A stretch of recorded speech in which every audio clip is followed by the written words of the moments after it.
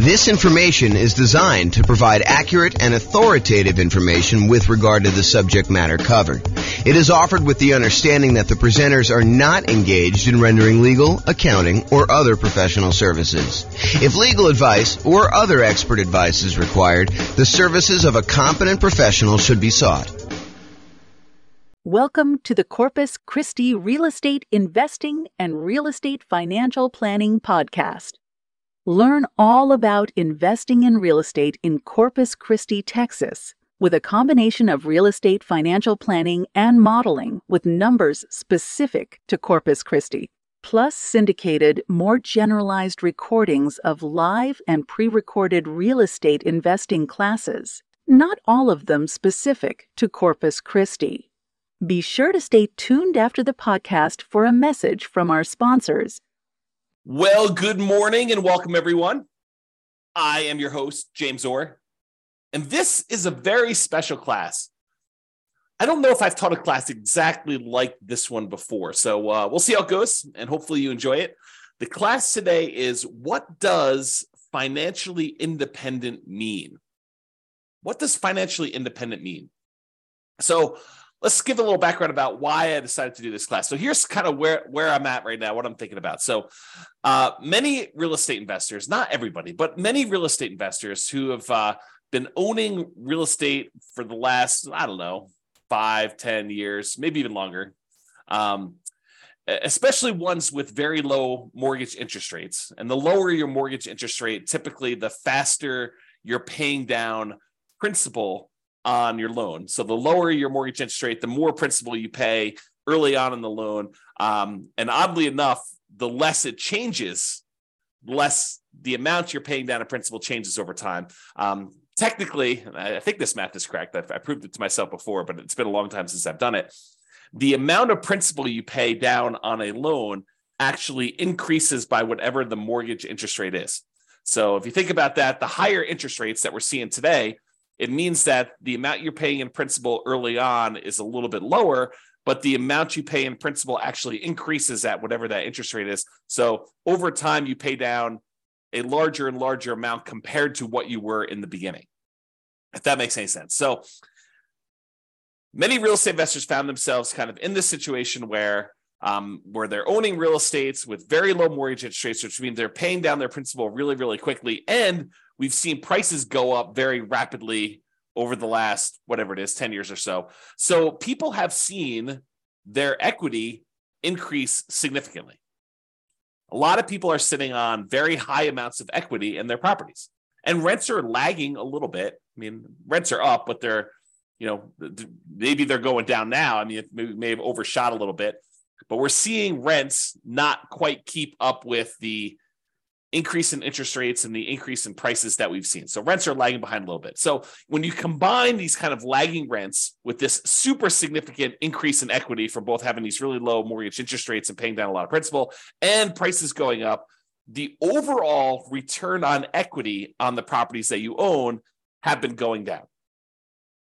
If you think about that, right? Like, your equity in your property has increased so much, and the rent you're getting on it, the cash flow you're getting on it, the appreciation you're getting on it, the debt pay down, the depreciation you're getting on it are all growing, but they're not growing quite as fast as your equity is. So the return you're getting on equity goes down. And this is relatively normal, right? This is not anything new. We've seen this kind of phenomenon before in a normal case, right? Like, the normal situation is property values go up a little bit each year. You pay down your mortgage a little bit each year, and you're kind of like your profit on the property, your appreciation, your cash flow, your debt pay down, your depreciation, they all kind of grow a little bit. If all depreciation stays the same until it drops off. But in general, these things tend to grow over time, but not quite as fast as your equity. So in general, return on equity tends to kind of taper out. And eventually, when you pay off the property and you lose your depreciation benefit, it tends to approach cap rate plus your unleveraged appreciation rate. So if you bought a 5 cap property, your kind of like overall return on equity would eventually taper out to be that 5% cap rate number, and whatever the appreciation rate you are seeing in your market is, 3%, whatever it is, And so the total between those two is probably about 8%. So over time, your return on equity tends to taper off to be about this 8%, 3% from appreciation, 5% from cap rate. And that's where we typically do. But when you have equity increase very rapidly, this curve drops off very quickly and you have this much lower overall return on equity, which leads people to wonder, what should I do? I've got all this equity in my properties and the return on my equity is actually getting lower than what it was when I acquired these properties even a few years ago. Should I go and sell the property? Should I do a cash out refinance on the property? Should I just do a rate and term refinance on the property? Maybe extend out when I'm going to pay this thing off in order to get my payment down a little bit. Even if interest rates are higher, sometimes it works out that it'll be a little bit better doing that. Most cases not, especially when interest rates were whatever they were, 3%, 4%, 5%, and now they're 7%, high 6s, 8%, depending on where you are and what you're buying. Do you get a second mortgage to kind of retain that low interest rate that you have on the mortgage you currently have there? Maybe you go get like a investment property HELOC, home equity line of credit, and you are able to borrow some money on top of that in order to go do it. Or maybe you do nothing. Maybe you decide, hey, I'm not going to do anything with this particular property. And if you do decide to pull cash out, or if you have any extra cash that you're trying to invest somewhere, what should you invest it in? Should you go buy real estate? Well, buying now sure doesn't look like the deals that we had in the last decade or so, where interest rates were at all-time lows. Prices are high, interest rates are high, rents are lagging, making the cash flow on these properties less than amazing. And who wants to give up the cash flow on the property that you do have with these really low interest rates in order to go take on new properties that probably have worse cash flow? So it's kind of like in this really weird situation we're sitting in, where you have, these lagging returns on equity from having all this great appreciation and debt pay down over the last few years. And now you've got nothing really to invest in, which makes you wonder, what should I be doing? I think for a lot of folks, there's fear. What could happen in the future? Am I missing the boat? Do I, can I not acquire any more properties in my plan? I'm a little frustrated with that. There's some uncertainty. Is this the end of it? Did I miss the boat with this nomad thing? Did I miss the boat with buying these rental properties and having these rental properties work? There's doubt. Is this going to be the plan that gets me there? There's lack of clarity. What should I do? Should I go sell these properties? Should I go do a rate and term refi? Should I do a cash out refi? Should I add the second mortgage? Should I do nothing? Should I not buy any more properties? Should I continue to buy properties? And I think to a certain degree, there's a lack of focus. We're thinking about all these different options that we have, and we're thinking, well, maybe I should go look at something new, some type of shiny object. Should I go, speculate in land? Should I go, learn how to buy properties creatively subject to? Because, there's all these low interest rate loans out there. Maybe I should go acquire properties that way. Maybe I should go and do short-term rentals to get my cash flow up on properties. Maybe I should start doing accelerated depreciation or bonus depreciation in order to be able to overcome some of this negative cash flow stuff. Maybe I should do that in order to generate down payments for buying more properties. Like there's all these different options to think about. But then you start thinking, well, maybe I should stick to the plan. Maybe I should go and buy more properties so that I can use the equity I'm seeing in those, even if cash flow isn't amazing, to then go pay off, half of the properties that I keep. Buy 10, sell off 5, pay off the remaining 5. There's that strategy if you want to do that. Or maybe I should take extra cash flow and pay down my mortgage right now. So there's all this sort of like fear, uncertainty, doubt, lack of clarity, lack of focus. And honestly, these decisions are really driven by, what is your desired outcome? What do you really want from this thing? And for most of us, that's ultimately financial independence. And to be even clearer, a lot of times it's usually faster path to financial independence and or a safer path to financial independence, right? Because I think a lot of us, not everybody, but a lot of us will ultimately get to financial independence, even if we don't do anything crazy, anything aggressive, anything, taking action into our own hands and optimizing, right? But I think a lot of folks are like, well, if I can get there 10 years faster and I don't have to work the job that I don't love, or maybe some people love their job, but a lot of people are like the job that I don't love. If I can stop working that 10 years earlier, that's awesome. Or 20 years earlier. Or if I can do it where I have a much higher probability of being successful, because nothing is really guaranteed. There are very few things that are guaranteed. We'll talk about a couple things tonight that are guaranteed, or this morning. I'm in my own world. There are a few things that are guaranteed, but maybe we can make things safer where we have a higher probability of achieving our goals, our financial independence goals. Or if you're already financially independent, I think about my situation. For me, it's more of a margin of safety. we're living at a certain level. And if the investments don't go the way that we hope that they will go, then I might need to make adjustments.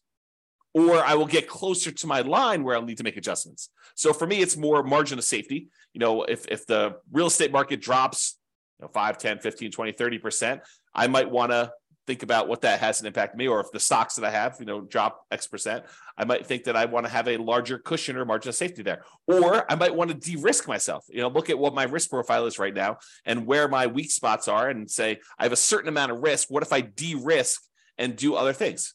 Paying off properties as one example, or getting out of stocks is another example. Or maybe I want to do investments such that I can live at a higher standard of living. Right? Let's say right now I'm at a $10,000 a month standard of living, and I want to bump up to $15,000 or $20,000 or $30,000 a month. You can go do those things. So really, the decisions we're making about like this whole situation and where we are, although a lot of us have fear, uncertainty, doubt, lack of clarity, lack of focus, it's really the answers to these questions about what you're trying to do and what you should do in these situations is driven by the outcome that you're looking at. And so that leads into today's class. That's why we're doing today's class. So what is financial independence? As defined by Wikipedia, financial independence is the status of having enough income or wealth sufficient to pay one's living expenses for the rest of one's life without having to be employed or dependent on others. I could take time to break that down. I'm not sure I'm going to take the time to break that down, but like there's this whole thing of each part of that and what it means. Like, for example, like I when I heard this time, I was like, I really latched onto this idea of dependent on others. Well, does that mean if you have rental property and you still are managing that yourself, are you dependent on others? Maybe, probably. Are you relying on a property manager to manage your properties? Maybe, probably. So, even if you start thinking about it and breaking it down that way, the definition starts getting a little bit wacky for a lot of folks. So I'd like to back up, and instead of going in on, focusing in on each of those little areas and doing stuff, I think the general idea is that, you've got enough assets that it is bringing in income where you don't have to work your job anymore, right? That's more of a vague sort of thing. Or you could choose not to work your job. Because some of us, we decide, like after I took sabbatical, what year was that? 2021? I think I started my sabbatical in 2021, it's 2023 right now. And I decided, I was not going to do any work anymore. And I got really bored, which is why I'm doing these things now. I don't think I am suited for not doing much of anything all day or just playing video games all day. So here I am. So, but I could choose not to work. I don't have to. So today we're going to talk about what does it mean mathematically, more mathematically. I'm not going to go into like ridiculous numbers, although I do use an example at one point. But I'm going to give you more of a framework in terms of math about what it means to be financially independent. And specifically, I'll focus on some real estate investor stuff because I think that's more my audience, right? And does it look different for real estate investors than an investor in stocks, bonds, and other asset classes? And I do think it does, which we'll talk about. So we'll discuss that plus a lot more. Whoops. Okay, so how do I define financial independence more in mathematical terms? Like, yeah, it's great if you have assets that kind of produce things where you don't have to work anymore. Yeah, that's the Wikipedia sort of definition there. But what does that actually mean? So for me, it means when the following, and I'll give you a list of what it means here, exceeds your personal expenses. So I break it down into three major groups. I have passive income, I have cash flow from rental properties, and then I have other invested assets times the safe withdrawal rate. So I'll break down what each one means. We'll go into some detail, and I'll go off on some tangents because apparently you guys like tangents when I go off on this. So I will do some of that. All right, first of all, let's talk about passive income. So passive income, I really break down into three sources. It's possible there's another one I've forgotten about in here, or that someone will say, "But James, what about this?" And feel free to kind of chime in if you're listening to the recording after the fact. You can kind of post a comment or send me an email. So passive income really comes from, in my opinion, three things. Number one is Social Security. So a lot of us are working for a period of time, we're contributing to Social Security, and at some point in the future, provided the Social Security system doesn't fall apart and we don't get any money, which I don't think is going to happen, but who knows? I can't predict the future. So Social Security, we put money in and we get a certain amount of dollars back at some point in the future. Maybe it's $1,000, $2,000, $3,000.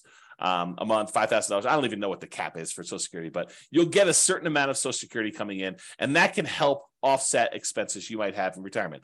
Usually this doesn't start until I think 62 or 67. I think there's some ones where at 62 it starts at a certain number, and then 67 it goes up to a certain thing. And if you delay it, you get some more. So, if you really are focusing on the Social Security thing, you're probably on the wrong webinar. But you should probably go find out more about that in detail. And honestly, if I'm going to do a thing on Social Security, I would have to do research and do it, because I definitely don't know it from memory. Okay. So passive income Social Security is one of them. Passive income from pensions is another, which is similar to Social Security. In some jobs, you actually have a pension where you're contributing a certain amount of money for your paycheck. It goes into this centralized fund. And I'm oversimplifying all this stuff, right? I'm not an expert on pensions or Social Security or annuities, which is the next one. So pensions, you're kind of contributing from a certain job that you put money into a pension. The pension invests that money and they pay out a certain thing when you retire, and you get that thing. What's interesting about pensions, and specifically, is maybe they're not small enough, but they're small enough in my mind where I have to think about the kind of black box versus detail model. And the black box versus detail model works like this. Sometimes it's helpful to simplify something down to a black box. For example, annuities as a black box would be, I put $100,000 into a black box and it pops out, $2,500 per year until I die. That's the black box. But what's happening inside the black box? Well, inside the black box is an insurance company. And the insurance company for an annuity, basically takes the $100,000 lump sum that you gave them. And they take that and they invest in things, stock markets, bonds, whatever they're investing in. And they know that, hey, you may outlive the normal life expectancy. And in that case, they're okay paying out more than what you probably should have gotten from that $100,000, especially if the market doesn't go your way. But there are going to be some people that did the annuity where they died early. And so for them, they're going to make some more profit on the people that end up dying early, and they're going to make less profit on the ones, or maybe even lose money on the ones where someone dies much later. But overall, because they've got, 100,000 people putting in $100,000 each, some of them are going to die early. Some of them are going to die based on their life expectancy, basically right where it is. And some of them are going to die much, much later, and they're going to lose money on those. And the overall, they're going to be able to make a profit. They're going to have enough money to kind of manage this thing correctly, pay out what they need to pay out, and make their own profit so that they can run the overall business of collecting these annuities, paying out the fees monthly, managing it, sending you statements, all that other stuff. So sometimes it makes sense to look at the black box of, I put money into this pension, the pension kicks out a certain dollar amount per year until I die, or until I'm a certain age, or whatever the agreement is with your pension to do that. And the idea is to simplify it down. And then sometimes you want to really step back and say, how are they able to do that? Like, what is going on that allows them to do it? So for example, when we think about the annuities one, you could take that same $100,000 that you were going to put into annuities, and you could invest it in stocks and bonds yourself. The challenge is that maybe you do that, and maybe the stocks that you pick don't go your way. Maybe, the ones that you pick end up going down in value, or the whole stock market goes down in value. Maybe the whole thing crashes, or maybe you outlive the reasonable time period that you expected to do that. And so you might do better by taking the $100,000 and investing in stocks yourself, or you might do worse. But the insurance company, because they're doing this in the aggregate for all these different people, they can kind of mitigate those risks across a large number of people. And so the amount that they pay out for the annuity is probably less than you might be able to do on average yourself, because they've got costs and they've got, some people might do better, some people might do worse.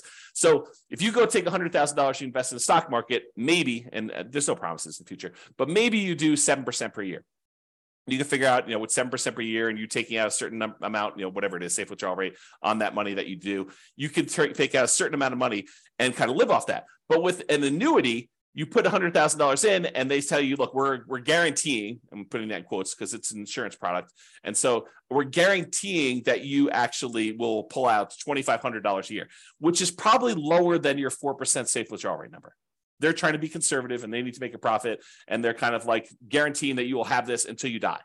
as an example. And there's all sorts of variations on this, right? There's annuities where you get some of the money back when you die, or you die within a certain range, or, or you have an annuity that kind of counts for two people's lives, you and a spouse, or there's all sorts of variations. And I'm not an expert on annuities, I'm not licensed to sell annuities. So go talk to a professional if you're really interested in those. But that's sort of the idea. And that idea applies kind of across the board, this black box simplifying other thing. So passive income from either Social Security, pensions, or annuities. Those are the three kind of passive income sources. The second one in my group is this net positive cash flow from rental properties. And I think a lot of folks on this particular webinar, because it's Real Estate Financial Planner, are interested in this kind of idea of net positive cash flow from rental properties. So you buy rental properties. In some cases, they have positive cash flow when you buy them initially, especially right now with really high interest rate and really high prices. Maybe not all of them, and if you're putting very little down, maybe not all of the ones you're buying now have positive cash flow to start with, but over time, rents tend to increase with inflation, kind of like creeps up a little bit. And because a lot of your costs are fixed, like your mortgage payment, which is usually a big percentage of your expenses on a property, your taxes and your insurance and all that tends to go up with inflation as well. But because your mortgage payment is a rather large percentage and your rents are going up and your rent is the big number on top, cash flow tends to improve over time on your rental properties. And if you start out negative, it'll eventually increase and become positive. And eventually, when your property is completely paid off, you get this big jump up in how much cash flow you're getting on it, and you see positive cash flow on your rental properties. Okay, so over time, this net positive cash flow from rentals can increase as you're doing it. The interesting thing, man, I'm going off on some weird tangents today. So the interesting thing about cash flow and rental properties, let me teach safe withdrawal rate first, and I'll come back to this concept. But there's something interesting about cash flow and rental properties as compared to investing in stocks that is a little bit different. So we'll talk about that next. So why don't I do this? I'll go talk about safe withdrawal rate, and then we'll come right back to this. And Nick or Nathan, I see both your names right together. One of you remind me if I go off track and I forget to come back. It's possible I will forget to come back, but I'm holding you guys responsible. So safe withdrawal rate times money invested in other assets. So we covered so far passive income, that's Social Security, pensions, annuities. We did that already. I also talked very briefly about net positive cash flow and rental properties, which I'll go into a lot more detail here in a little bit. Safe withdrawal rate money, safe withdrawal rate times money invested in other assets like bonds. So the third source of being financially independent is, let's say over time, you kind of put in whatever it is, $500 a month, and you invest that in stocks or bonds or something else like, I don't know, crypto, or not that I suggest that you do crypto, but you get the idea. You can invest in something else. And then that money grows by investing in these other assets. And you can, when you're ready to be financially independent, say, okay, I've got $1 million saved up. What is a reasonable amount of money that I can take out from this $1 million each year where I am not super likely to have this go down to zero in my lifetime? And so what that is called is a safe withdrawal rate. And there's a Trinity study, and the guy who came up with it, Benjamin, who kind of formulated some math around this concept as to what a number is and what, if you're really likely to run out of money using that number. The oversimplified version is, a lot of people call this the 4% rule. They'll say, I can safely, and I'm using that in quotes, I can safely withdraw 4% of the balance I have at the very start each year, and I am not likely to run out of money investing in stocks and bonds with certain splits over a 30-year time horizon. That's what basically the Trinity study talks about, is they did a whole bunch of math on it and they determined that. So if you have $1 million and you have a 4% safe withdrawal rate, that means you could take out $40,000 per year in year one. And the way that they modeled it is they said, okay, you can increase that $40,000 by whatever inflation is each year. So $40,000 in year one, $40,000 plus, you'll call it 3% for inflation, although inflation right now is higher than that. But $40,000 plus 3% in year two, and so on and so forth until you either run out of money or you die. So that's the thought process behind the safe withdrawal rate. But what's interesting about the safe withdrawal rate, and you guys don't need to remind me because I'm going right there now with this cash flow from rental properties for a safe withdrawal rate. So what's interesting about the safe withdrawal rate is, we just talked about it. If you start with $1 million, you're getting $40,000 a year, 4% safe withdrawal rate out of your money. And depending on what the stock market does, in some years, you may only be taking part of what the stock market grew. So if the stock market grew 10% in that year, you made $100,000 on your $1 million investment, and you're only pulling out $40,000. In that case, you would never run out of money. If it did that every year, you wouldn't run out of money. You'd make $100,000 each year, you'd pull out $40,000, and actually it would compound, so it would grow more than that. But the idea is that you're always taking out less than it grew. But unfortunately, the stock market does not 100% of the time grow every year. Sometimes the market goes down. So imagine for a minute, you started with $1 million. You took out 40,000, you took out 40, let's do it this way. You started with $1 million. At the end of the year, you're going to take out your money. The stock market went down to $900,000. It declined by 10% that year. And then you took out 40,000. Now you're less than you had the year before. In fact, considerably less. You're at $860,000 when just a year earlier, you were at $1 million. Well, that's potentially problematic because even if it grows that 10% back, you're still going to be under $1 million at that point. And if you're going to take out another $40,000, your balance is going down. So some years the stock market will go up and you'll be fine. You'll take out less than what the stock market made. Some years the stock market will go down and you'll still take out money, which is potentially problematic, which is how you could potentially run out of money using this safe withdrawal rate thing. And why when they ran all their modeling and they said, okay, look, depending on when you started, the historical stock market data, in X% of the time, whatever it is, 90% of the time, you have more money than you started. In 5% of the time, you actually ran out of money and you didn't have enough to do it. So you can look at these numbers and see what happens, and no one knows the future, so you can't guarantee that that's what's going to happen. However, here's what's different with rental properties. So let's say instead of having the $1 million and you're getting a safe withdrawal rate, you have the $1 million, but the $1 million is tied up in equity in your rental properties, free and clear rental properties. Let's say you own 4 free and clear $250,000 properties, and they're throwing off $40,000 a year in positive cash flow from all of them combined. Well, what's interesting about that is you're not tapping into the equity in the properties. Sure, property values can go up and down, and so your $1 million in equity could go up or it could go down. But really what's happening is that cash flow is being thrown off. You're not tapping into the equity or the principal, another way of thinking about it, in the rental properties. So in that way, it's a little bit, I don't know, I probably would say safer when you think about it that way. But there are some weird things that can happen even with that. So for example, let's say you've got this $40,000 a year coming in from your cash flow on your $1 million worth of equity in your rental properties. And you have your budgeting for your property taxes, your property insurance, your property management, vacancy, you're kind of budgeting for all those, maintenance on the property. But what you aren't necessarily budgeting for is capital expenses. You're not setting aside enough money so that when your $10,000 roof goes out in your property, that you have enough money set aside for a $10,000 roof. Your maintenance budget, you've included things like carpet and paint and, maybe replacing some appliances over time and, kind of like fixing some flooring in the kitchen and, maybe some, touch up paint here and there outside. Like you're not really budgeting for a roof.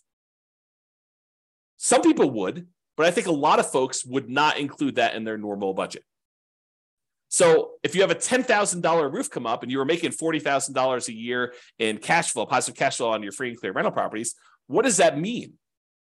Well, you could go and get like a home equity line of credit on these free and clear rental properties. Maybe you do on one property where you say, okay, it's worth $250. What's 70% of $250?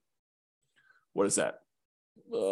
Probably 140 something.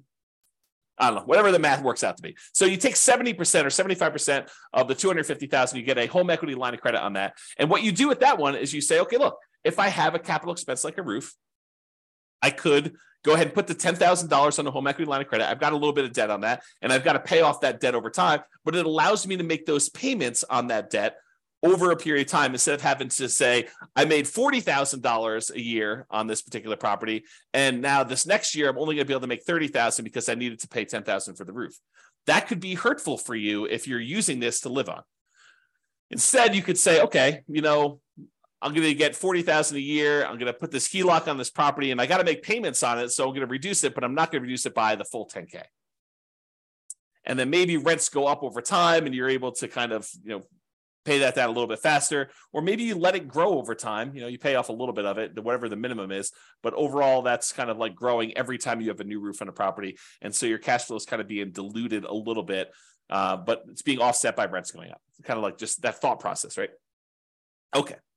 So what I talked about is how I define financial independence. I've got some other stuff to cover here, but it's good for you to understand this baseline. So really it's income from passive income, Social Security, pensions, annuities. And I hope you guys understand what those are basically enough. I'm not asking you to be experts at them, but the idea of how they work and what they are. Net positive cash flow from rental properties, which we talked about. And this idea of a safe withdrawal rate times money you have invested in other assets like stocks and bonds. Ideally, you have all of this plus some margin of safety so that if you have a roof, as an example, when you're living on your positive cash flow from your rental properties, you can absorb that roof thing. Or if you have a particularly bad period of time in the stock market, you could deal with that. The annuities, the pensions, and Social Security, unless those like go away, like you have an insurance company completely fail and the reinsurance company completely fails, their backup happens, or the company where you're getting your pension from goes out of business, or they restructure your pension. Like unless you have a catastrophic event like that, most of those are pretty stable. Pretty likely to continue on sort of stuff. So you might not need as much margin of safety to do that, which kind of leads me to an interesting discussion. If you're taking your $1 million, you're investing in stocks and bonds, or you're buying these rental properties, you're kind of like putting the risk into the rental real estate market. Those are two different risks, right? Like you're investing your money in the risk of a rental property and the rental market doing well and rents kind of being where they are and all that stuff. And the other one, you're expecting, companies that you've invested money in to kind of continue to perform and do what they need to do so that you can kind of pull that money out. When you buy like an annuity, you are putting that risk off on someone else. So you're paying a premium for that, but you're putting that risk off on someone else. So if you're like a scaredy cat, if you got a big yellow streak down your back and you're like, I don't like any of this risk stuff, you could offset all of these risks. You're like, hey, look, these rental properties, they make me nervous. I want to get out of them. You could use them temporarily and then take that money, sell off your rental properties, and then buy like an annuity as an example. Not that I'm recommending you do this, but you could, use your rental properties to acquire them over time, deal with that risk for a period of time, and then say, look, now that I'm retired, I don't want any risk. I want to de-risk completely. I'm going to take all the proceeds from that and I'm going to buy an annuity as an example. Or maybe you're like, look, I bought all this risk and all this overhead and management and all these rental properties. They've done really, really well for me while I'm growing it. But now I'm at a point where I want to retire and I don't want to put in all this effort. I want to convert to a much more passive, less work, less oversight type of model. I don't want to manage a property manager anymore. I'm going to take the proceeds from my rental properties after I pay, real estate commissions and capital gains taxes and depreciation recapture and, your closing costs, like all the expenses on it. You take the net you get after you walk away and you take that money and you invest in stocks and bonds or whatever you want to do, and then live off safe withdrawal rate if you prefer that type of risk to the real estate risk, and do that. So just things to be thinking about as you do this. And one of the reasons why we're having this discussion is you are going to want to choose at some point which of these areas you want to focus in on and achieve financial independence from. So I think the choice is, once you decide, okay, look, here's my plan.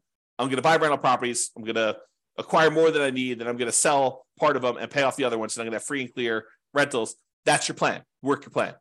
Or I'm going to take all these rental properties, and at some point, because I'm not going to want to be property managing when I'm 80 years old, or managing my property manager when I'm 80 years old, I want to take this money and I want to invest in stocks or bonds or annuities or whatever. Okay. So that's the idea behind it. Any questions? I know I've been going off on a lot of tangents. That was the intent of this class. That's why I said it's not been one quite like this. No questions? You guys are quiet. So I really do like this quote for this, because I think it characterizes a lot. I see this a lot. When I was doing a lot of real estate investor classes weekly, and I have people coming to class, I would hear this in different versions of this. I would kind of hear this story. So the Cheshire Cat in the book Alice in Wonderland, I'll kind of read you the page. This is a quote from the book. So the quote is, "Would you tell me, please, which way I ought to go from here?" That's Alice asking the Cheshire Cat. The cat replies, "That depends a good deal on where you want to go to," said the cat. "I don't much care where," said Alice. "Then it doesn't matter which way you go," said the cat. "So long as I get somewhere," Alice added as an explanation. "Oh, you're sure to do that," said the cat, if you only walk long enough." So really, the way I think about this is, should you go do fix and flips? Should you go do land speculation? Should you go do short-term rentals? Should you go buy more rental property? Should you invest in stocks? Should you go buy crypto? Should you short crypto? Should you, go trade commodities? Should you go get 2 jobs? Should you work a side hustle? Like, all of these are questions, and should you do those are sort of like Alice asking, could you tell me which way I should go from here? If you don't know where you're headed, if you don't know where you ultimately want to be, then it doesn't matter, because you'll get there. But if you do want to specifically achieve the goal of achieving financial independence, of being financially independent using free and clear rental properties, then you have a lot of clarity on what you should be doing. If you have a mental goal of, okay, I want to use rental properties to eventually sell off to then convert everything into stocks and bonds and live off of a safe withdrawal rate, then you have clarity on what you should be doing. Okay, so that's sort of the thinking behind this. What you need to be financially independent is your ultimate destination. So if you think about that in terms of what you need is really your budget at that period of time, right? I like to think about it, and I'll show you a spreadsheet here in a second, you can go download. I really like to think about this as you have 3 different versions of your budget. There's your budget right now, like what your current living expenses are, what your savings rate is, what you're spending on all these different aspects of your personal expenses. I think that's your budget right now.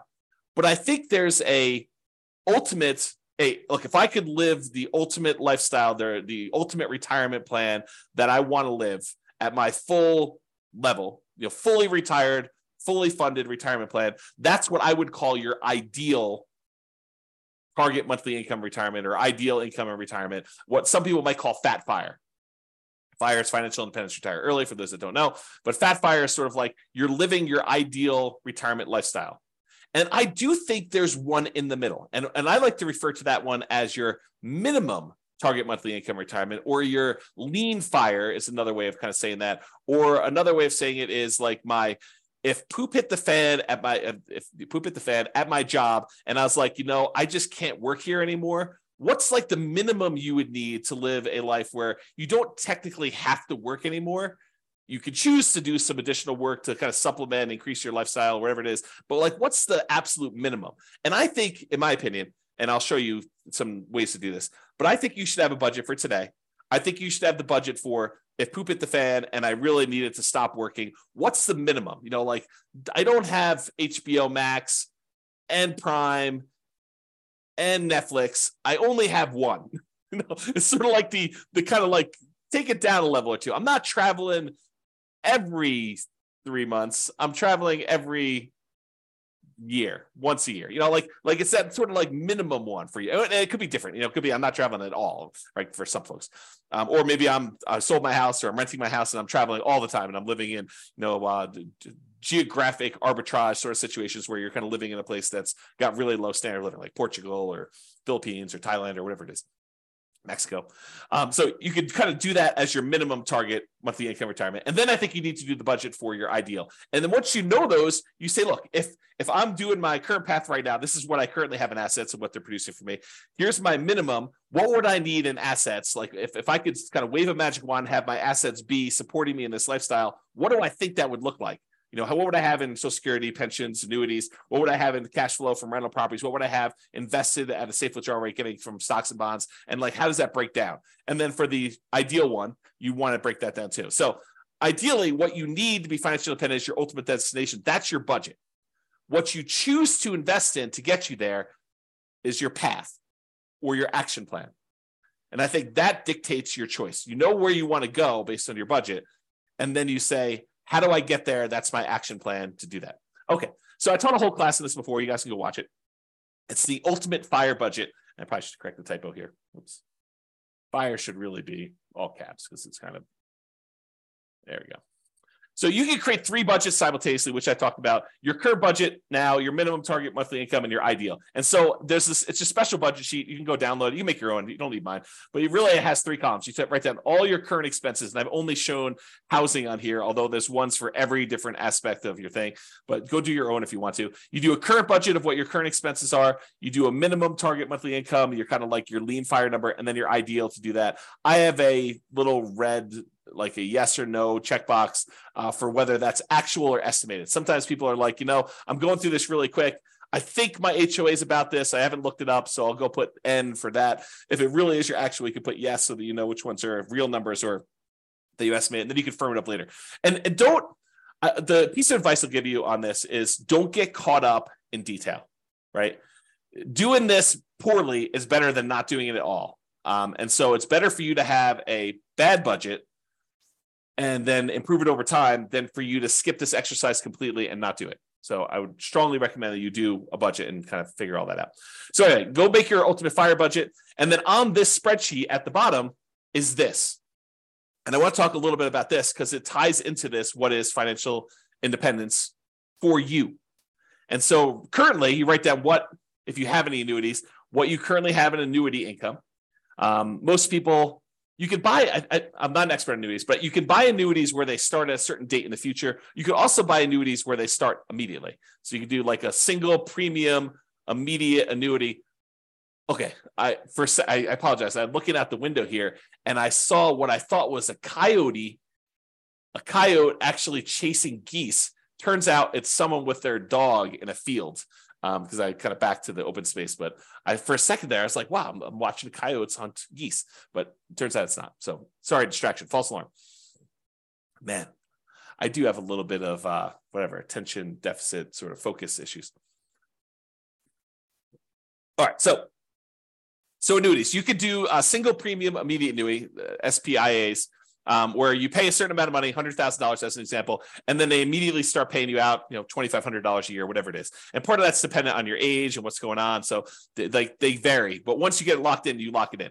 Or you could say, look, I'm going to pay $100 a month, and by the time I'm 55 or 65 or whatever age you set up with the annuity company, I'm going to pay out whatever that dollar amount is. You can kind of do it that way too. So you put in whatever your current annuity situation is, or you could say, look, when I finally reach my kind of my minimum or my lean fire number, I want to have this amount in annuities. And some people would think, I want my like baseline expenses covered by something where it is completely de-risked, right? Like it's like as safe as it can be, which is sort of an annuity sort of product where you're putting the risk on someone else's insurance company to handle that. So you might say, look, I really want to have, I don't know, $1,000 or $2,000 a month or not a month. Oh, maybe it is a month in annuity type income. And so you want to put a little bit of money into here to do that. Some people will be like, I want to have all of it in real estate. It's up to you. It's your choice.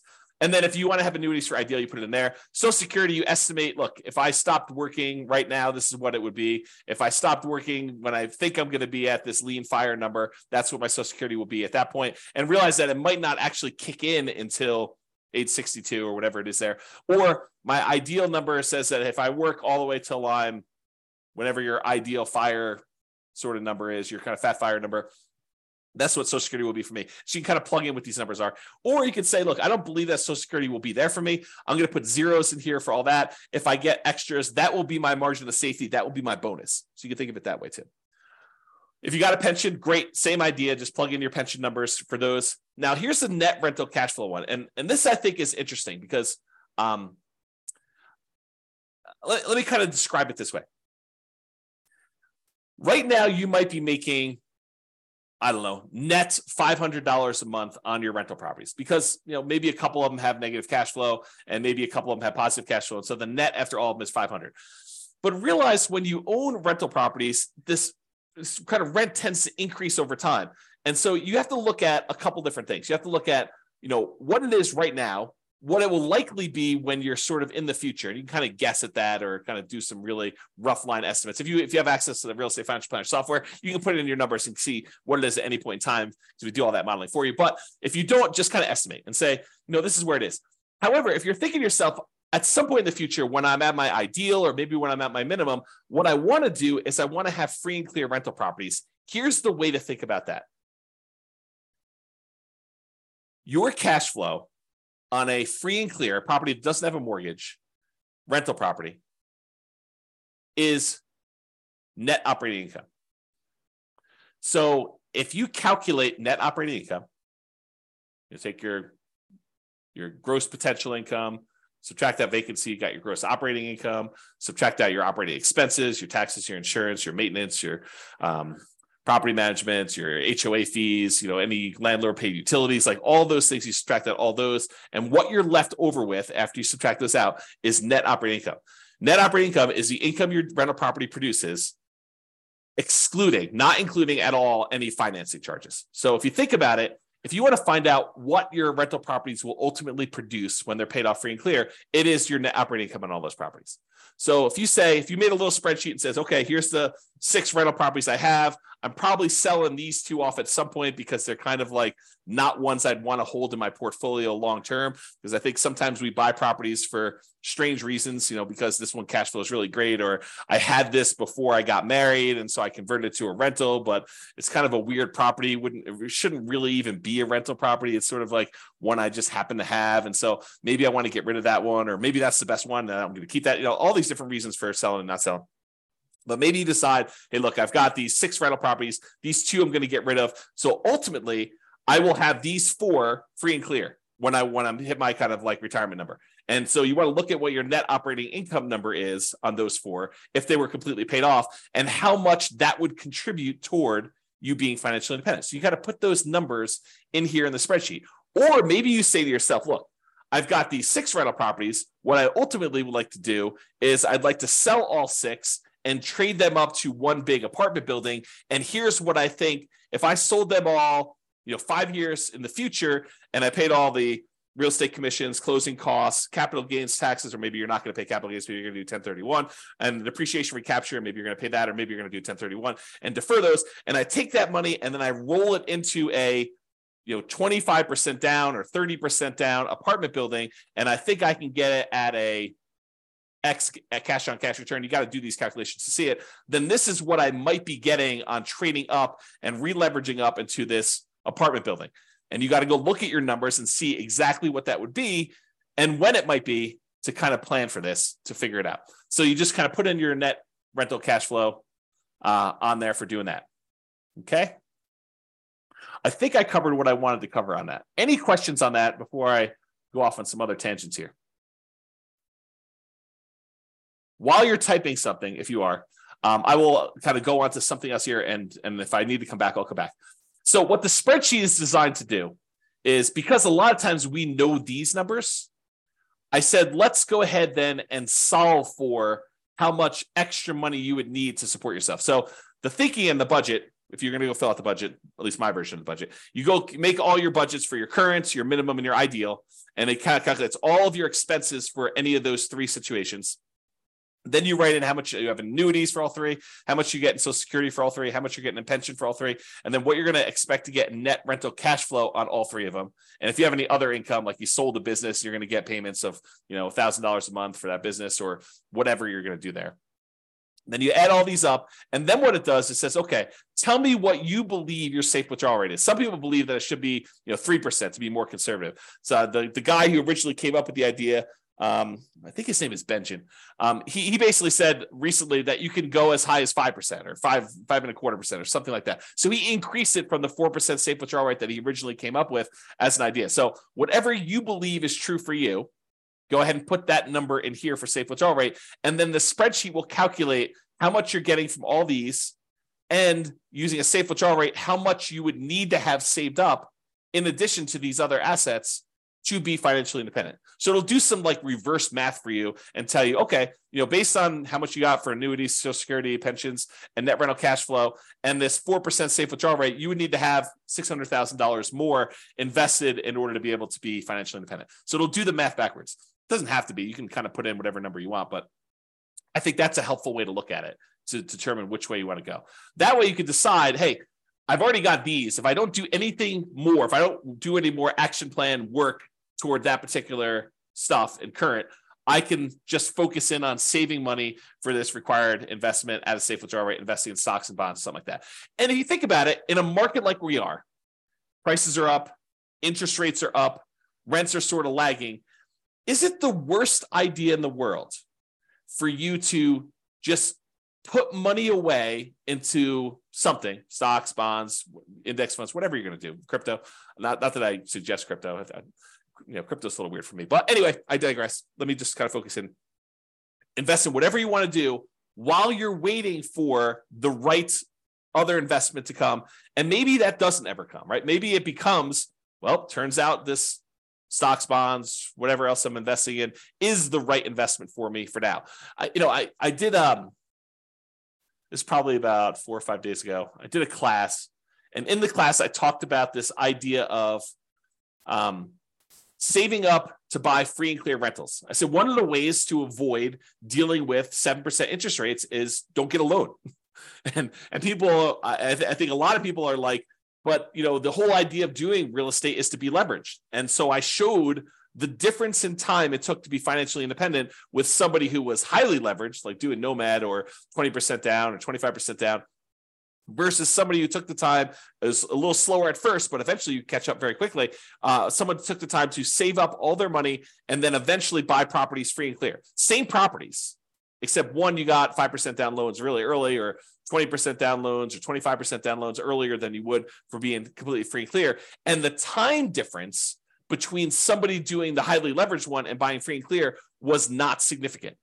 It was a little slower, but it was not significant. And honestly, it de-risks you, or it changes your risk, because a lot of times you're investing in something else, stocks, bonds, or something else, while you're waiting to buy this property free and clear. But eventually you buy the property free and clear, and it's not that much longer. Like if you think, oh, it's going to take me twice as long. Nope. And depending on your city and the characteristics of your properties, it could be not that much longer at all, like a few years. Okay. So the reason I say that is this. So let's say you're like, okay, in the meantime, I will hoard my money and I will start saving up for a free and clear property.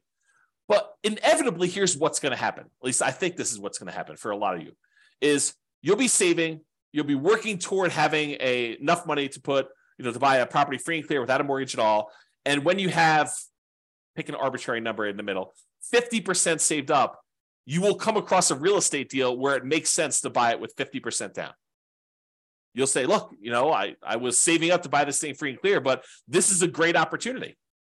This property works. And maybe interest rates have dropped back down a little bit by then. Maybe they're up higher than they were, but you're still like, this is still a great property. I'm able to buy this property. And because I've got this big chunk of money saved up, I can buy this property and get a 20% discount, something crazy, like some really, really good opportunity will fall in your lap just because you're aware, you've got the resources lined up and you're ready to go. And so maybe you plan to do a free and clear property. And by the time you get to 40% saved up, 70% saved up, the like deal of a lifetime drops in your lap and you act on it because you have the resources and you're ready to go. Okay. So it could be something like that. But one of the takeaways from this is don't stress, relax, get some clarity on where you're ultimately going and be ready to act on that plan. Okay. This is what I was talking about. Get clarity on what financial independence means to you. So when you are financially independent, what do you want it to look like? Do you want X dollars used in the purchase of annuities producing Y dollars per year per month? Like is your plan to have annuities, and like how much will you be setting aside to buy those annuities, and how much will you be getting per month or per year from those?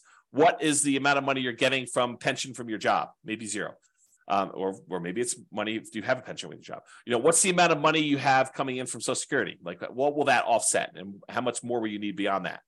And then cash flow from rentals. Do you want a certain number of free and clear rental properties producing Y dollars per month? And again, look at net operating income to determine what that will be. And will that be enough to support you? If you look, hey, look, I've got 4 rental properties now. If these were paid off right now, they would produce for me, $6,000 per month. Is that enough for you to be financially independent? You need to do your budget and see, right? You need to do your budget and determine if $6,000 a month, if my properties were free and clear, would that be enough for me? And then maybe you decide, hey, if these were free and clear, it would get me to be financially independent. Maybe I should take that money and actually start paying down the mortgages. Or maybe you should take that money, invest in stocks or bonds or whatever it is, get a slightly higher return. And when you have enough as a big lump sum, take that and pay off a mortgage in full. Because you don't really get any cash flow benefit by paying a little bit more down on your mortgage, right?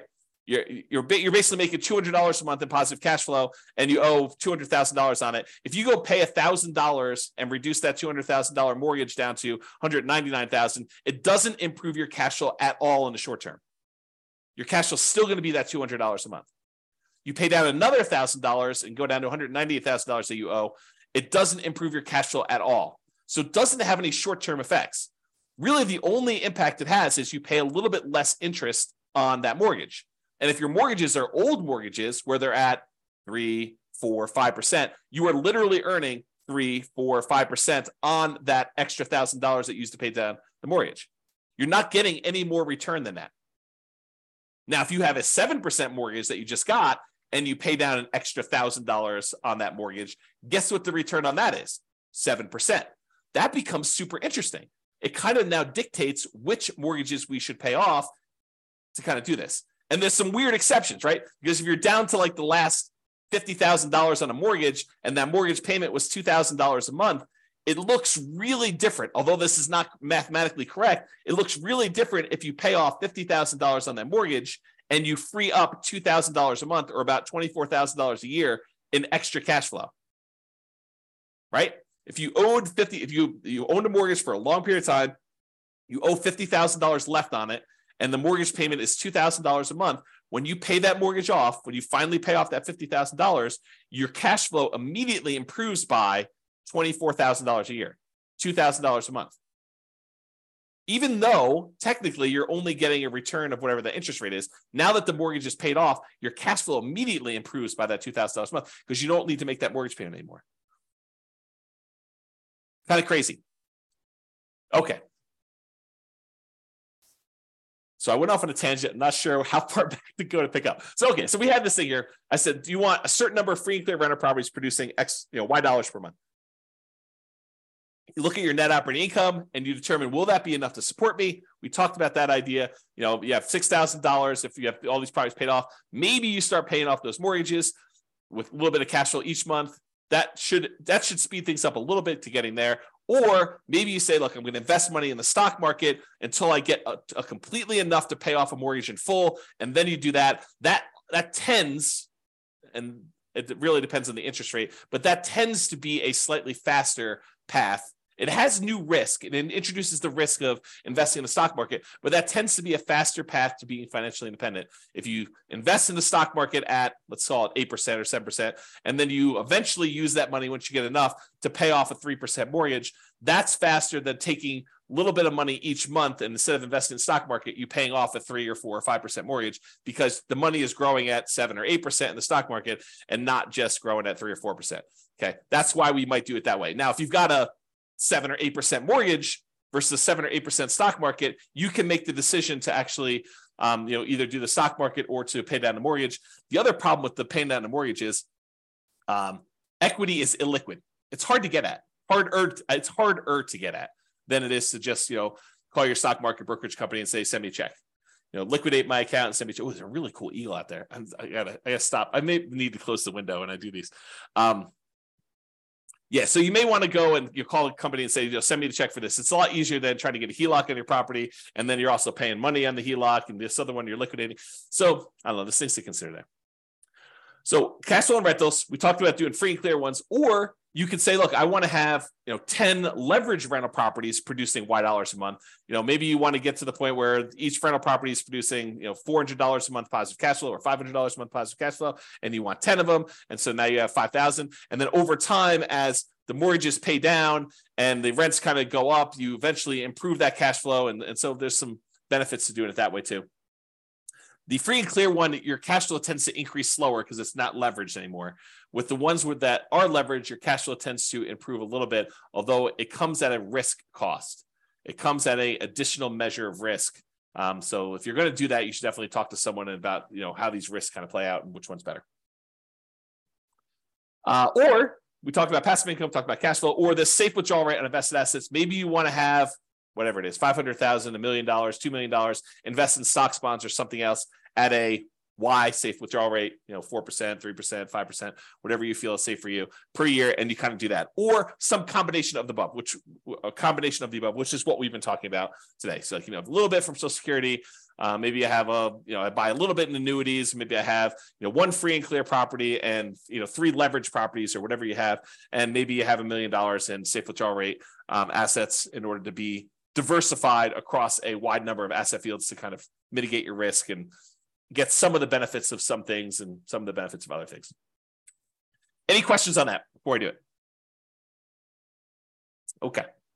All right. So Warren Buffett's 2-list strategy. So this is advice given to Mike Flint, Warren Buffett's pilot, and it's from Warren Buffett. And this is from James Clear's website, jamesclear.com/Buffett-focus. And I copied it verbatim, so I'm going to read it to you so that you kind of get the story. But these are James Clear's words, except where I kind of go off on tangent. So step 1, Buffett started by asking Flint, his pilot, to write down his top 25 career goals. And this is relevant for you. You'll see where it goes. So Flint took some time and wrote them down. Note, you could also complete this exercise with goals for a shorter timeline. For example, write down the top 25 things you want to accomplish this week. Step 2, then Buffett asked Flint to review his list and circle his top 5 goals. Again, Flint took some time, made his way through the list, and eventually decided on his 5 most important goals. Now, note, if you're following along at home, pause right now and do these first 2 steps before moving on to step 3. This is James Clear talking right now. Step 3. At this point, Flint had 2 lists. The 5 items he had circled were list A, and the 20 items he had not circled were list B. Flint confirmed that he would start working on his top 5 goals right away. That's back to James. So that's right. You basically say, look, I want to figure out what my top 5 priorities are, and I want to focus in on my top 5 priorities. And for you, whatever those are for you in terms of being financially independent, whatever your goals are to get to those numbers for you. Okay. Now back to the reading. And that's when Buffett asked him about the second list. And what about the ones you didn't circle? Flint replied, well, the top 5 are my primary focus, but the other 20 come in a close second. They're still important, so I'll work on those intermittently as I see fit. They are not as urgent, but I plan to give them a dedicated effort. And it's back to me now. And so you think to yourself, yeah, that's great, right? Like he's going to focus on the top 5. And, if he can easily knock out number 7 on the list or kind of put a little time in because it happens to be convenient to do number 7 right now, that's great, right? Not so fast as we continue reading. To which Buffett replied, no, you've got it wrong, Mike. Everything you didn't circle just became your avoid at all cost list. No matter what, these things get no attention from you until you've succeeded with your top 5. The thinking is, I'm done reading. The thinking is we tend to think of these other 20 things, these shiny objects, as those seem pretty important. I mean, they're not like my most important things. They're sort of like should I flip land, or should I, go do a fix and flip, or, should I go think about buying properties creatively? I mean, if that's your top 5, great, go do it. But if that's like your number 7, or I want to think about maybe doing this other little thing that might be a distraction, but it seems kind of important to do right now, no, those are the ones you have to ignore. You really need to focus in on just the top ones. Don't mess around with the other stuff at all. So here's Warren Buffett's advice applied. I'm also currently reading, got to make another typo. Oops. Okay. Currently reading another book called Algorithms to Live By, The Computer Science of Human Decisions by Brian Christian and Tom Griffiths. So in that book, they're discussing this optimal strategy for exploring new things and exploiting things you already know about. And there's a lot of research and computer science sort of stuff about how to optimize for this and how people think about these problems and what the solutions are. And I can't do justice to the whole book because there's entire chapters about this idea and stuff. But I'll kind of summarize something that I think is germane to what we're talking about. There's an argument to be made that if you've got a good strategy and someone has done a bunch of math to show you which strategies and optimizations will get you to financial independence fastest. I mean, that's kind of what I've been creating the software and doing, and with the least risk. Then perhaps you should avoid all these other weird things and consider kind of like the shiny objects as part of that second list that Buffett talks about, the kind of 20, the avoid at all cost list, and just focus in on the ones that you know will get you to financial independence fastest and with the least amount of risk. Once you decide what that needs to look like for you, focus in on achieving those with that stuff, okay? And avoid this kind of exploring new things stuff because it's really a distraction. And a lot of times you won't know how to weight that. You won't know if that is a better choice for you because it'll be brand new for you, and you won't have the nuance and expertise and subtlety of understanding all the pros and cons and where the kind of like weird faults and stuff are. I mean, you know this to be true. Think about it for yourself. Prove it to yourself, okay? All right, so I want to cover this idea of primary residence being paid off as it relates to this financial independence topic, because I do think this is an interesting example that applies to other areas. It's not, you might think I'm just talking about primary residence and whether or not you should pay it off, but I'm not. I'm talking about a whole bunch of other problems that appear like this. Okay, so let's talk about this. So, should I pay my primary residence off? And if so, that may significantly reduce what you need to be financially independent. And I'll explain to you what I mean by that. So let's look at an example. Imagine for a minute there's somebody who has $1 million saved up in stocks. And in addition to that, they have a couple of rental properties where the total amount of their net cash flow after all their expenses is $1,000 per month. So not an amazing rental portfolio, but $1,000 a month, a healthy rental property portfolio and net positive cash flow after property management, taxes, insurance, maintenance, like all that stuff. It's $1,000 a month coming in from that. And they've got this $1 million invested in stocks somewhere.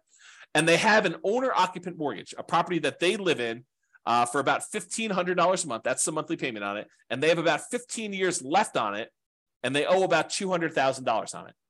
Also happens to be at a 4% mortgage, which it doesn't really matter that much, but you get the idea. So it's an owner-occupant mortgage, $1,500 a month payments. They have 15 years left to pay it off and $200,000 left on it. It's at 4%. Their personal expenses to live on, including that mortgage, is $60,000 per year. So they have a personal expense of about $5,000 a month. $3,500 of it is for non-mortgage expenses. And then $1,500 of that $5,000 is their personal mortgage payment. Okay. That's how it's breaking down. So should they pay off their mortgage or not? That's the question. And I would prefer it if you thought about it from your kind of like where you are right now before you hear my answer, and you decide, does it make sense for them to pay off their mortgage? Feel free to include your comment in the chat, or if you listen to the recording afterward, just kind of think to yourself, should they pay off their mortgage in this situation or should they not? Okay, so let's walk through kind of like the two situations here, and I'll kind of throw in an additional one here. All right, so if they keep the mortgage on their primary, so at a 4% safe withdrawal rate on the $1 million that they have invested in stocks, they could expect to pull out about $40,000 per year from their investments. So just by having that $1 million invested in stocks at a 4% safe withdrawal rate, they can actually generate about $40,000 per year in income on that. Plus, they have that $1,000 per month in cash flow on their rental properties. So they have about $12,000 in cash flow on their rental properties per year as part of their kind of like income. So between $40,000 from the stocks at a safe withdrawal rate and the $12,000 in cash flow for the year, they have about $52,000 per year in income. But they have $60,000 per year in expenses. So technically, they're not financially independent, right? They need $60,000. They got $52,000 a year achieved. So they're 86.7% of the way there. So if they don't do anything, if they don't pay it off, they're not financially independent. However, what if they do pay off their primary? So they take $200,000, which is how much they owe on their mortgage, and they remove that from the stock market account. And they say, okay, I'm going to take $200,000 of the $1 million I've invested in stocks and bonds to reduce my personal expenses by that $1,500 a month payment. So this is not valid math, but I'm going to show you what it feels like to them. Okay. So this is not the way you should do this math, but it's sort of the way it feels. So what they basically did is they said, I have $1,500 a month in payments times 12 months. It's about $18,000 a year. So it looks like you put in $200,000 to pay this thing off, and you get $18,000 per year as a return, because you'll no longer have that $1,500 a month payment, the $18,000 a year, if you pay $200,000 as investment. that works out to be about a 9% return on their investment. Math is not actually right, but the idea is how it feels, okay? So it really is earning the mortgage interest rate of 4%. That's technically the right math, but it feels like they're earning $18,000 because they get rid of that $18,000 in payment.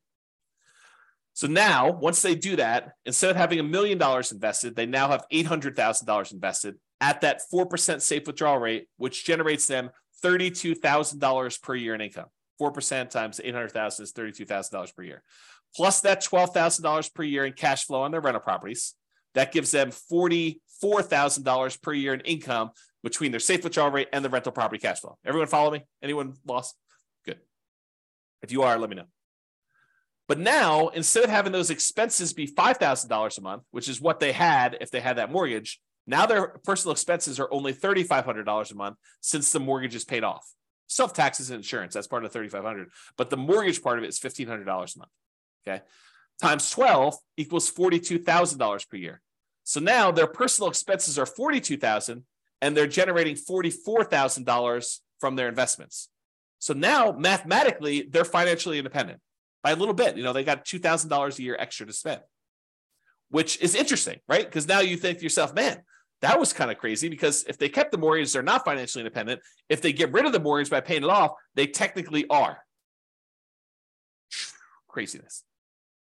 Okay. Now there's a third option. They could choose to not pay off the primary residence, keep the $200,000 invested, but just pretend, just arbitrarily, I am financially independent, even though mathematically you don't meet the definition, right? We're financially independent. We're not going to work anymore. They would be withdrawing higher than their 4% safe withdrawal rate from that $1 million, right? Because they're short. They're short by $8,000 a year because they were making $52,000 a year in income, and they're short and they need $60,000. So for a while, for 15 more years, they're pulling out an extra $8,000 per year from their stock market portfolio. So they would be withdrawing higher than that 4% safe withdrawal rate. Okay, but that's only happening until either number one, their mortgage is paid off completely 15 years later, or two, cash flow in the rentals increases enough that they eventually qualify as FI. Because remember, they're making that $1,000 a month in cash flow. Let's say that's from 4 properties that are leveraged. Well, next year, they might be making, $1,200 a month in cash flow. And the next year, they might be making $1,400 a month. And the next year, they might be making $1,600 a month. So eventually, you get to the point where the extra money coming in from rents kind of creeping up slowly over time on the rental properties, and the expenses creeping up, but not quite as fast. That extra cash flow that they're getting will eventually cover that $1,500 a month mortgage. It may take a while, but they could do something like that, where you sort of I've been calling this chillaxing into retirement. I used to call it coast fire, but someone else used coast fire to mean, when you have enough money that if you don't add any more, then eventually you become financially independent if you just kind of work your job and spend all your money. I can't use coast anymore. So I've been calling it chillaxing into financial independence, where you kind of have these kind of assets that you're not technically there, but you stop working anyway, because you know that eventually something is going to happen that'll make you financially independent. For example, if 2 years from now, you have 2 years left on a couple of investment property mortgages, and you know that they're going to be paid off. And at that point, your cash flow is going to improve by $3,000 a month. And you're like, hey, look, I've got enough money to get me from today to 2 years from now when those properties are free and clear. And when they are free and clear, then I'm going to be financially independent. Couldn't you stop working the 2 years earlier? Because you know you're going to get there in 2 years. I mean, the properties are going to pay off, right? And then you're going to have enough. So you could sort of chillax. That's another example of this, as I mentioned at the beginning. This is a kind of case study, but it's wider breadth. It applies to more than just this exact example. Okay. So I don't know, just something to think about there. Another kind of thought process, and I'm getting toward the end here in the presentation. If you're 110 years old and you have $1 million saved, do you really need to keep a 4% safe withdrawal rate at that point and only spend $40,000 a year? And I would argue probably not, right? If you have $1 million, you probably don't need to limit yourself to $40,000 if you're 110 years old. And so I've done the extreme case At some point, you come back and say, well, what about 109? Well, probably same answer. What about 108? And if you keep coming back enough, eventually you get to the point where you're like, I don't know where this is for you, but there may be a point at 50, 60, 70, 80, 90 years old where 4% no longer applies to you. And that's for something for you to think about. The Trinity study, which is where we got that safe withdrawal rate math originally done for, was a 30-year time period. That's what they were planning based on. And many of the results had you end up with more money than you started with. In some cases, a lot more money than when you started. However, there were a small percentage of times when you ran out of money over 30 years. And that's where they're trying to find that kind of sweet spot for a kind of safe withdrawal rate. Okay. And we don't know the future, right? 4% over the next 40 or 50 years, 4% may prove to be way too conservative, or it may prove to be not conservative nearly enough. You may have been at like a 2% safe withdrawal rate over the next 50 years. We don't know the answer to that. And that's sort of the discussion we had where we talked about this idea of annuities, where you lock in a fixed dollar amount and then it's up to the insurance company to deal with that risk. It is off of your plate if you decide to do that. Or when we talked about the rental properties and how you're technically not spending the principal, you're kind of only spending the fruits of the asset, the kind of like the cash flow portion of it. And you've got the equity all kind of like saved up there. And then we talked about that roof and how you might need to tap into it for different things. So all these things are kind of related, just kind of things to think about. All right, I think I have 2 more slides after this, or this one and one more. So here's a couple of kind of like off the wall things as to like, how do these apply to being financially independent? And warning, I will tell you, I've labeled this my controversial list of what is included in safe withdrawal assets because some of these are controversial. So, and if you have equity in a property or you have equity in a business, which rental properties are really a business, right? And if you think about that, but equity in properties or equity in a business, unless you plan to convert that to invested assets, unless you plan on selling it and then investing in stocks or bonds or whatever it is, you cannot use that as a safe withdrawal rate number. You can't say, I've got $1,000 a month in cash flow and $1 million in equity in my property. So really the $1 million in equity, I could use that as a safe withdrawal rate and do 4% on that. So it's really $40,000 a year. Plus I've got this $1,000 a month in cash flow. So that's $12,000 a year. I add those together, I get 52. No. You are not allowed to do that math that way. Cannot do it that way. Okay. The equity, the $1 million in equity is what is producing the $1,200 a month or whatever I said, $1,000 a month in cash flow, $12,000 a year. That equity is what's producing the cash flow. You can't double dip. And that applies to businesses as well. Okay. Unless you sell the rental property, you convert that to stocks or bonds or whatever it is. And then you could use a safe withdrawal rate on it. And where this comes up, and I think I'm jumping ahead here, where this comes up a lot is some people will say to me, James, what I want to do is I want to ultimately become a hard money lender. I want to use rental properties to get to the point where now I have, $5 million that I could lend out at 12, 14, 16, 18, 20% to people doing fix and flips where I could then make 12, 14, 16, 18% of my money. And by doing that, that means I can actually count that 12, 14, 16, 18%, whatever number I'm getting for those loans, I can count that as pure income. So if I've got $1 million, I'm making 12%, I can say I could spend $120,000 a year because that's what I'm getting on those hard money loans. No, that's not how that works. And this is why I think it's controversial.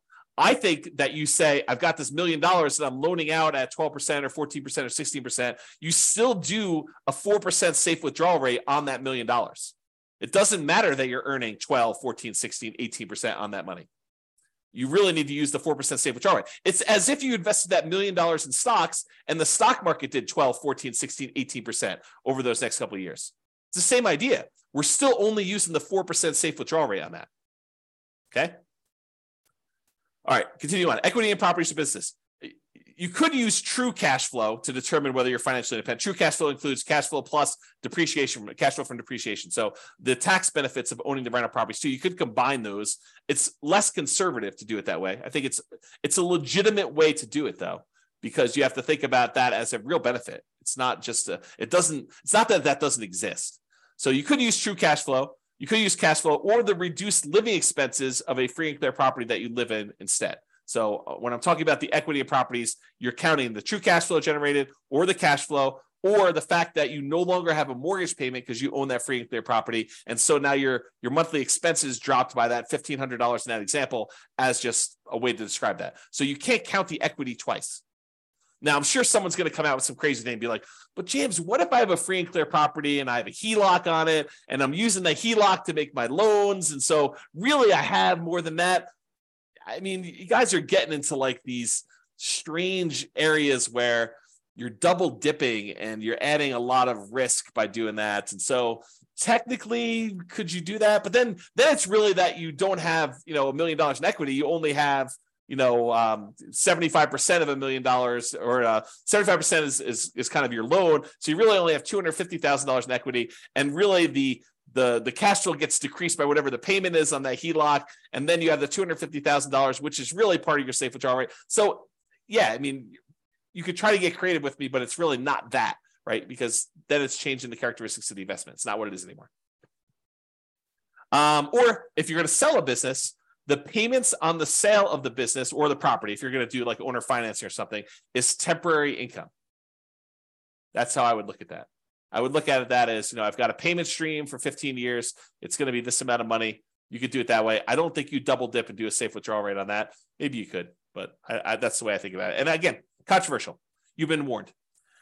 Payments to you on loans made. This is me using the hard money example. So consider these invested assets and use safe withdrawal rate instead. Think about this as a bond. I mean, that's what you're doing. You loan people money and they pay you an interest rate. So it's just like having a bond. And dividends, consider these invested assets and use safe withdrawal rate instead. So if you're thinking to yourself, I'm going to live on the dividends from the stocks that I own or whatever, I think you just think about all that as safe withdrawal rate numbers instead. All right, last slide. And hope you guys like this. So the question is, should I blank my either rental property or regular property? And the question of, should I sell my rental property? Should I sell my property? Should I cash out, refi my property? Should I cash out, refi my rental property? Should I, do a rate and term refinance on my rental property? Should I add a second mortgage to my rental property? Should I pay off my rental property? Should I do nothing to my rental property? The my rental property or my property is really a question of your priorities and what will get you closer to your goal of financial independence faster and or with less risk. Because if you tell me I want to do annuities or I want to have a certain amount of money invested in, stocks and bonds and use a safe withdrawal rate, if I say I want to have cash on rental properties, it affects how I think personally you should answer that question. There are non-mathematical questions and analysis about that, which I'm planning on doing a class on that. I'm not sure it'll be tomorrow, but soon. I think I'm going to do a question about like the non-mathematical questions of should I sell or should I refi my rental property? And then I think there are math-based analysis about that. Doing the analysis to say, here's the amount of return I'm getting from appreciation and debt pay down and cash flow and tax benefits. And this is how much equity I have in my property. And honestly, it's really true net equity, your equity after you have all the expenses of doing whatever it is you're going to do. So like this is how much return I'm getting on my equity amounts. So that's sort of the threshold I would need to beat if I were going to do something with this and move it somewhere else. That's the thinking, right? That's the math part of it. And then the question is, okay, I have this one set of assets and it's got great cash flow, but the appreciation and the debt pay down, the depreciation, they've kind of all dropped off. And so the overall return is Y, but a good part of that is cash flow. And now you're going to take that asset and you're going to move it into something else. And maybe that has really good appreciation, really good debt pay down, really good depreciation, but the cash flow sucks now. And depending on what you're trying to accomplish, that may be great or it may suck, right? Depending on what you're trying to do. If you're trying to go for a certain amount of cash flow and you have a very narrow time, you have a very short time period to do that, you might not want to convert one type of asset to another if it doesn't get you there. But if it does get you there, then you got to really think about that. You got to make a decision based on the non-math questions and then also the math-based questions and decide, what does this look like? So I just have like a sub-question kind of tab here. For example, if I sell, should I do a 1031 exchange? Kind of defer those capital gains and defer the depreciation for capture taxes. And then what should I invest in instead? And if it's a replacement real estate, should I do accelerated bonus depreciation on that? I mean, those are like questions that come up. So you have all these like sub questions that get triggered when you do that. All right, that is it, folks. I hope you've enjoyed that, although I don't know if you did. So, because you guys have been so quiet, I have no clue if you like that or not. And no one is prompting a response here, so I assume everyone is asleep on the call, which is awesome. So hopefully you guys enjoyed that. Oh, you guys definitely enjoyed it. Okay, good. You're very, very welcome. Very welcome, guys. Awesome. Thanks, Nick. Thanks, Nathan. So yeah, awesome. I'm glad you guys liked that. Hopefully it was good. Hopefully it gave you some food for thought about what is financial independence and like how does it specifically apply to you, and then how that drives your decisions about what you should do, what you should not do, and how to think about a lot of these things. So hopefully that was helpful. That's all I got for you. Big football day today. So I am probably going to go grab myself breakfast and then watch a lot of football and kind of relax a little bit. So hope you guys have a great day as well. I'm going to end the webinar. Thank you all for coming. I do appreciate it. Bye-bye for now. With home prices up, mortgage interest rates up, and rents up, but not quite enough to counteract the higher prices and interest rates. Cash flow on rental properties in Corpus Christi is harder than ever. Book a call with the Real Estate Financial Planner to apply our proprietary 88 strategies to improve cash flow on your rentals.